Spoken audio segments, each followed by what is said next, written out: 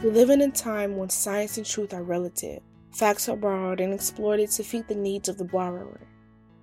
The relentless pursuit of power has led to the misuse and deliberate misinterpretation of science. The very information that is supposed to offer the world solutions, to offer the world truth, becomes a weapon of power. Only so many secrets and stories of misinformation can build up before the dam breaks and the flood is released. Before these pivotal moments, science sent out a warning flare. The Flint River was never safe. The walls keeping millions of tons of coal slurry at bay in Kentucky were never structurally sound. But in the pursuit of power, these facts were ignored as everyone tried to make science what they needed it to be. In this episode, we share the stories of Flint and Martin County, Kentucky as one. Their story shows what happens when science is ignored, mishandled, and manipulated, and the force that courage has in challenging the abuse of power. I'm Designated Blumenthal.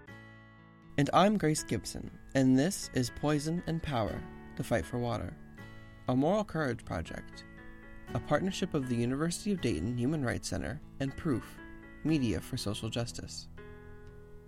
Episode 2, Toxic Truth. Our story begins under an Appalachian night sky in the year 2000. In the valleys between the mountain's proud peaks, with crisp fall air sweeping through the forests, many residents of Martin County, Kentucky lay asleep. But the cracks in the concrete barrier of a nearby coal impoundment are wide awake, as they crumble under the weight of millions of gallons of coal processing waste. They break free from their holding place in an event that becomes known as the Martin County Slurry Spill. Jack Spadaro, mine safety engineer, was part of a team that investigated the spill. At the time, he worked as the director of the National Mine Health and Safety Academy, which falls under the umbrella of the U.S. Department of Labor's Mine Safety and Health Administration. In October 2000, there was another massive coal waste dam failure in eastern Kentucky, and that was in Martin County, Kentucky. And it was a situation where the dam, the reservoir sat over top of abandoned underground mine workings. And although the company said there was like 100 feet of barrier between the bottom of the reservoir and those old mine workings, there was really only about 18 feet. So it finally broke through and released 300 million gallons of coal slurry into the mine. That mine then drained into the Big Sand, the Tug Fork, the Big Sandy, and the Ohio rivers, and killed everything downstream for 100 miles, everything in the stream and along the riverbacks. It was the largest environmental disaster in the United States involving water until the BP spill in the Gulf of Mexico. It was like, 10 times bigger than the Exxon Valdez spill. Actually, the spill wasn't 10 times bigger than the Exxon Valdez spill. It was about 25 times bigger. The coal slurry came from what Jack briefly described as a reservoir. These are also referred to as coal impoundments, or simply ponds. The ponds store the waste product, or coal slurry, that results from mountaintop removal and coal processing. We talked to Dr. Gail Bryant, biologist working at the University of Kentucky, who was asked to investigate drinking water quality after the spill. Dr. Bryant gave us the recipe for the toxic cocktail known as coal slurry, and the problems that develop soon after its release into the environment. This waste coal product had arsenic and mercury and very, very high levels of aluminum. And they made a movie out of it called Sludge. And the people in the town were experiencing rashes, and their water, they didn't trust their water anymore. They thought people were lying to them. They were probably right.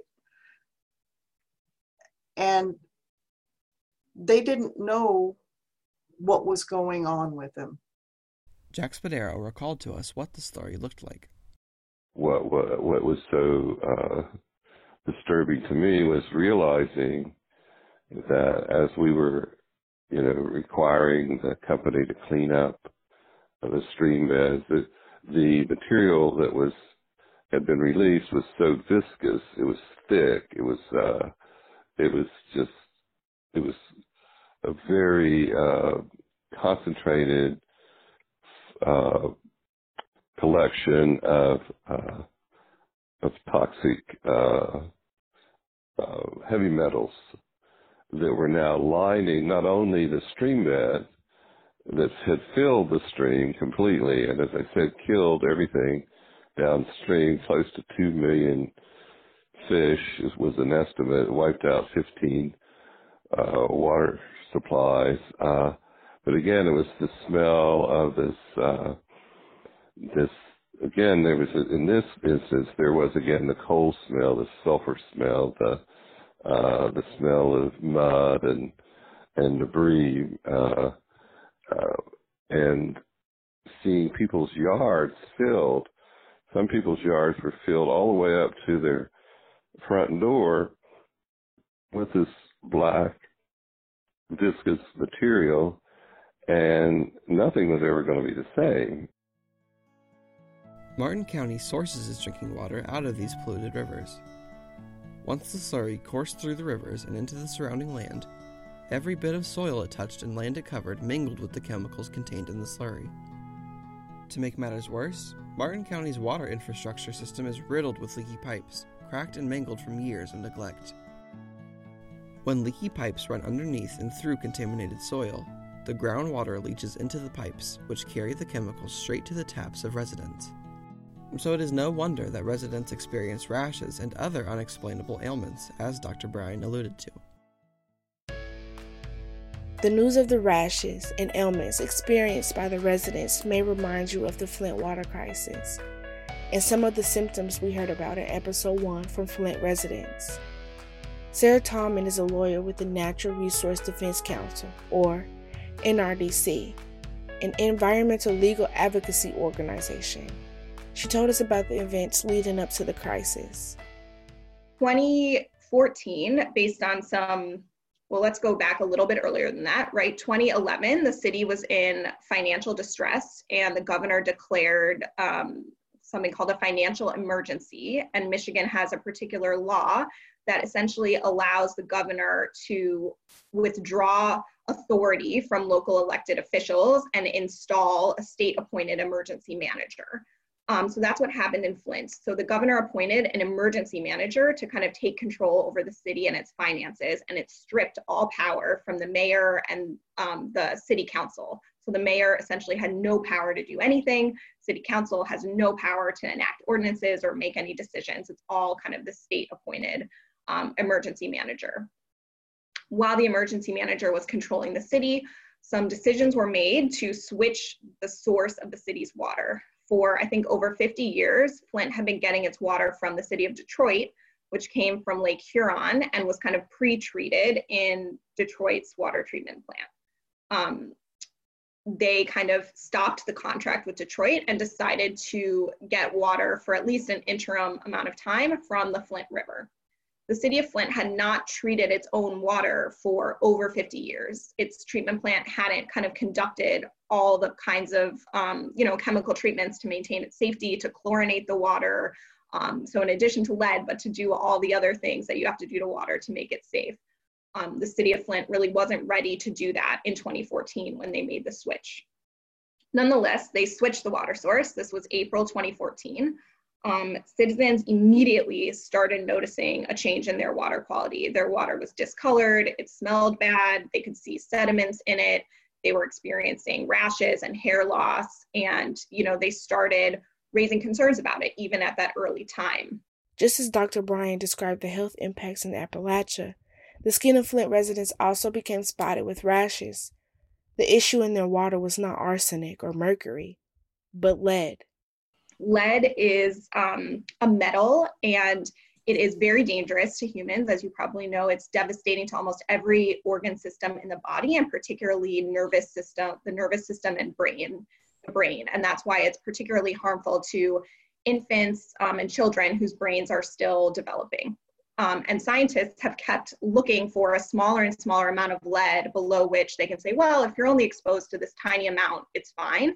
And every time they try to find a smaller amount, they still find effects. And so the reality is there is no safe level of exposure to lead, and there is no safe level of lead in blood. Notwithstanding that, many of our water pipes historically throughout this country are made of lead.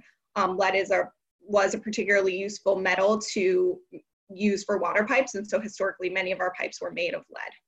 Okay, how does lead get into water? In general, lead does not occur in the source water. So I live in Chicago, my water comes from Lake Michigan. As a general proposition, there isn't that much lead naturally occurring in Lake Michigan. Instead, what happens is as water travels from, so for me, Lake Michigan, there's a treatment plant, and then it goes through miles of piping into my house. The lead gets into the water as it travels through the pipes, and as it travels through a lead pipe or a pipe that might have lead fixtures or the pieces that connect two pipes together, the lead can break off, flake off, or dissolve into the water, and that's how it gets ultimately into our taps.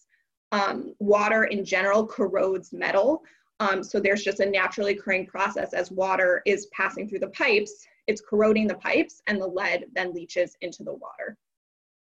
So in general, how do you prevent that from happening?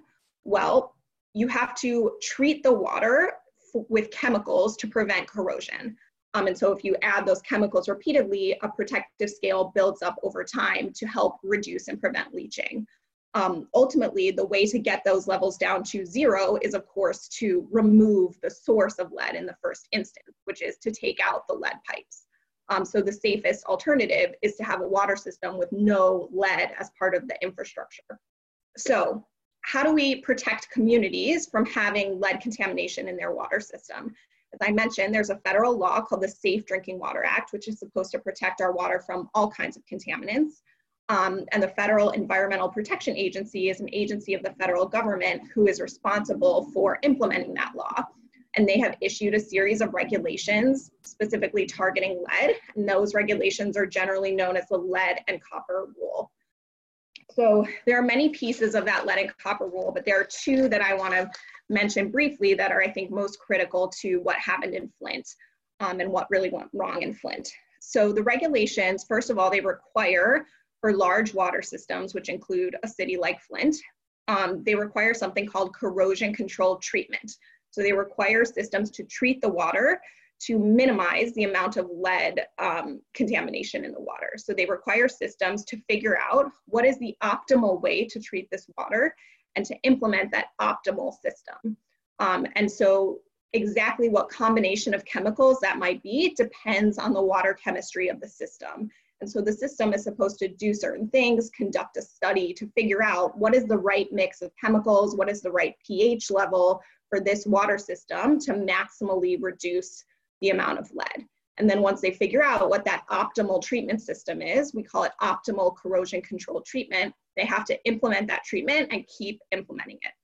So that's the kind of treatment mandate. So that's very important, a requirement to treat the water to minimize lead levels. The second requirement is that water systems are supposed to monitor the tap water. They're supposed to test it to see if they can detect a problem. All of these events could have been prevented. Their causes were identifiable and their harms were predictable. And in Kentucky, this spill was not the first of its kind. Another major spill occurred in 1972 at Buffalo Creek. In this spill, a mine waste dam holding back 125 million gallons of wastewater failed. When it broke, it was a wave that was 25, 30 feet high. It wiped out 17 communities, killed 125 people, and left 4,000 people homeless. We asked Jack what memory stuck with him from the Buffalo Creek spill. It's still very hard. After all this time. So I'll give it a try. When I first drove into the Buffalo Creek Valley, everything was gray, black. The bodies of children were being pulled from the mud, and the smell was of something old and rotting. It was like nothing I had ever experienced before, and I'd been around mine disasters where there's the smell of a kind of sulfur smell or something like that, but this was on such a massive scale. No matter how many warnings were sent out, nobody in the position to actually prevent the crises acknowledged them. Instead, they took the easy way out, pursuing their power while the citizens carried the weight of their actions on their shoulders. The science was ignored, and the knowledge warning of the consequences was silenced. In Martin County, Jack Spadaro told us of the safer option that was available to Massey Energy, the corporation operating the impoundment. There were alternative methods to disposing of this mine waste that would not have involved building reservoirs. But it was a little more expensive, and the company would have made $1 a ton less profit. They had actually installed the devices that could have kept it from being a wastewater problem and made it just a solid waste problem. But they had disconnected that process from the plant and started pumping this slurry simply because it was cheaper and it allowed them to make more money. And that's the case in almost all the water situations that I've been involved in. Somebody decides to do something that will allow them to make more profit. Jack was positioned to do something about it. As a government official with knowledge of the spill and a sense of who was responsible, you would think and maybe hope that some justice would come from his investigation. But, actually, no. A month after the spill, the infamous Bush-Gore election of 2000 took place, and when the dust settled, the investigation came to an end. And on the day that Bush was inaugurated, I am not lying, on that day, we were told to end our investigation. And, of course, you later read how I found out that Mitch McConnell had received money from that company as a contribution to the Republican Senatorial Committee, and the fix was in to cover up on behalf of Massey Energy. And when I found that out on that day, on January 20th, I said, well, I'm not going to sign any report that comes out because we're not done. We're not finished with our investigation. And I just kept that promise that I'd made, all those years before, that I would never participate in something that would affect public health and safety in a negative way. And then I found out that the Bush administration was trying to cover up the actual causes of that failure and the responsibility of not only the mining company, but the government in allowing those conditions to develop. So I went into a big fight with the Bush administration and on the record said that the Bush administration was one of the most corrupt administrations, certainly in my lifetime, when it came to water pollution and mine health and safety. And I had 30 years in the federal government, and I was essentially forced out. In Flint, anyone who had been around for some time would know that the Flint River was more a river of pollution than a river of water. The history of pollution started in the 1800s when the river became a dumping site for industrial waste from paper processing and lumber mills, and later the waste from automobile factories. The river had been the source of drinking water until 1867, when Flint switched to the Detroit water system, which they will remain on until the water crisis. But the pollution to Flint River continued. Another major source was the heavy use of agricultural fertilizers upstream and the discharging of raw sewage from Flint's wastewater plant. In the 1930s, the river's fish population disappeared as pollutants lowered the oxygen levels in the river, suffocating the fish. In 1999, a year before the Martin County slurry spill, the Flint River had its spill of its own.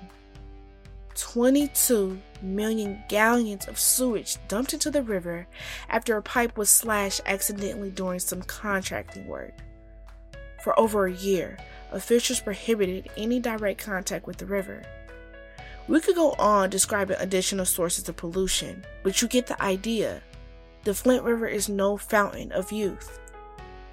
To make matters worse, when Flint switched to its water source in 2014, the city failed to treat the water in order to make it drinkable, as required by law, as Sarah Tallman with the NRDC explains. When they switched the water source, they stopped adding any kinds of corrosion inhibiting chemicals to the water.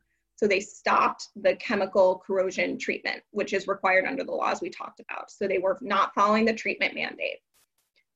They also were not following the monitoring mandate. So the NRDC got on board. They began by filing a petition looking for the least invasive ways to get the government involved quickly to regulate the situation. We first actually tried to, we filed an emergency petition with the U.S. Environmental Protection Agency. This was October 2015, to urge them to take immediate action, which they have authority and power to do under the Safe Drinking Water Act. And we said there's an imminent and substantial endangerment to human health going on in Flint, and you should use your federal authority to act immediately. Here our stories converge again. Residents in both places in Michigan and Kentucky are drinking dirty water.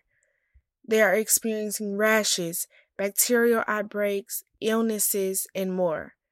Meanwhile, government leaders and individuals perpetuating the crisis retreat to safety. They could go home to their residencies outside the reach of poisoned water. They could brush their teeth before sleeping without the worry of what they ingested in the process. But as the decision makers went to bed, the people of Flint and Martin County awoke. Unable to ignore the issues, they rose up, snatching power from those at the top and doing everything they could to make their case to the world and fight for the basic necessity of water. They started with science.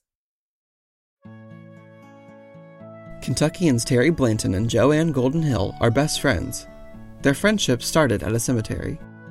I went to visit a old family cemetery, and I'd had trouble finding it, and I found it, and I was so excited. I found it and walked in it, and in my 4th and 5th great grandparents. And then I got to noticing these ribbons were on these trees. And then right beside my 5th great grandmother was this big sign that said blasting area. They were getting ready to blow up the whole cemetery.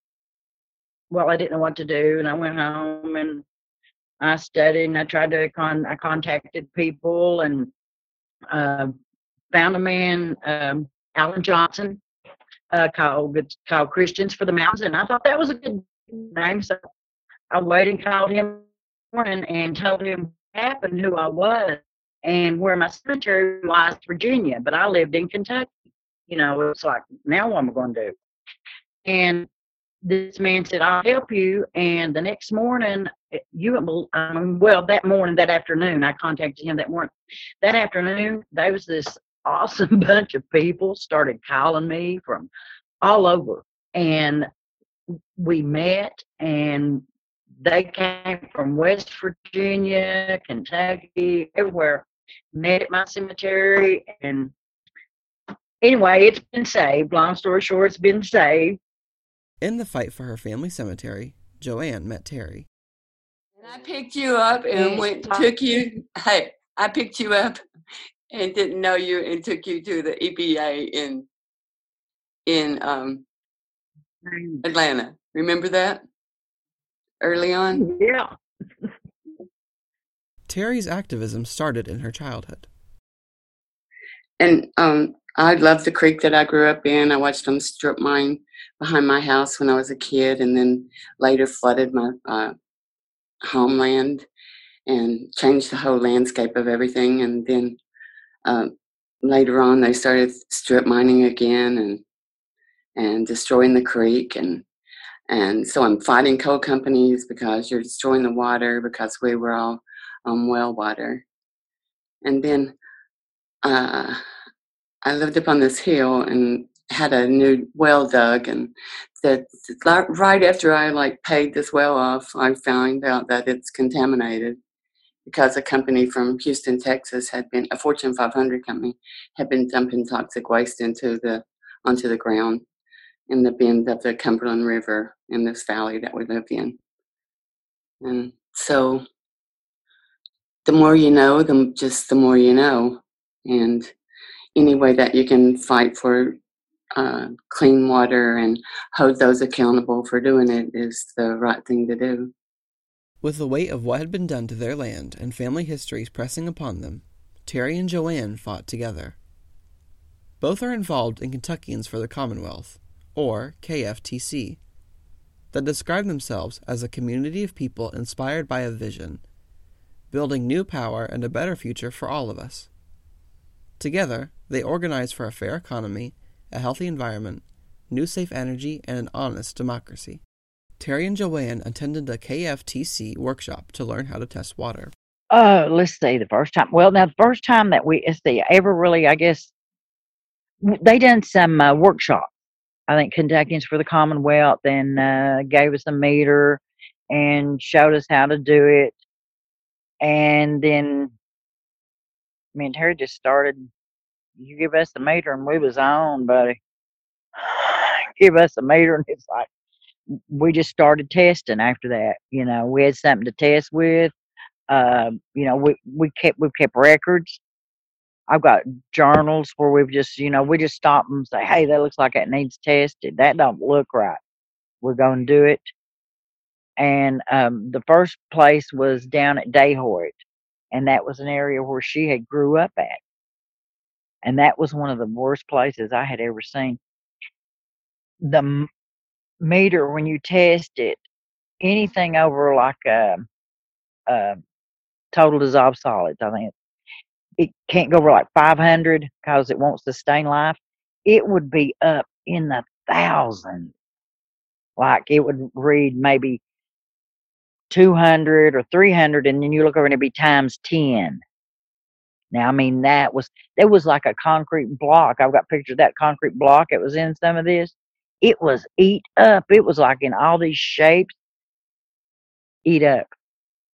And I seen then it was like, man, we need to do more of this. Terry and Joanne became the voice of the water. Sometimes they would have specific spots they visited, such as the Daniel Boone National Forest. But if their day's mission did not involve water testing, Terry and Joanne would inevitably be drawn to the call of the water's ripples and waves, or the sight of a nearby stream with a strange orange tint. They can barely pass by the banks of a river without stopping for a test. Arriving at a site, they explore their way to the water's edge, where they take off their testing backpacks and get to work. After dipping a container into the cool, flowing water and collecting a sample, they place a probe into the sample and know within minutes whether poison is coursing through the water's path. We've tested, I can't even remember all the areas we've tested. We went to see my great grandson, and as we was going, it was so funny. It's like, we got to pass by Golden Creek. That's an old area my family owned. It's called Golden's Mountain, and they strip mined it. So we just took a little side trip there, test the water. You know what I mean? It's until where we might start out going, and we have no intention, but I keep the backpack and we have our stuff ready in the car to jump out and test water. And like I said, I'm going to see my new great grandson. It's like, wow, let's just stop for a minute and test this water. He's here, he's healthy, he'll be there when we get there. But like I said, lots of times when we start out, we might not start out going to test water, but we might end up testing water.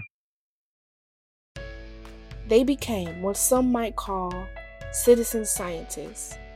They collected data, kept records, and spoke out to the world about what they found.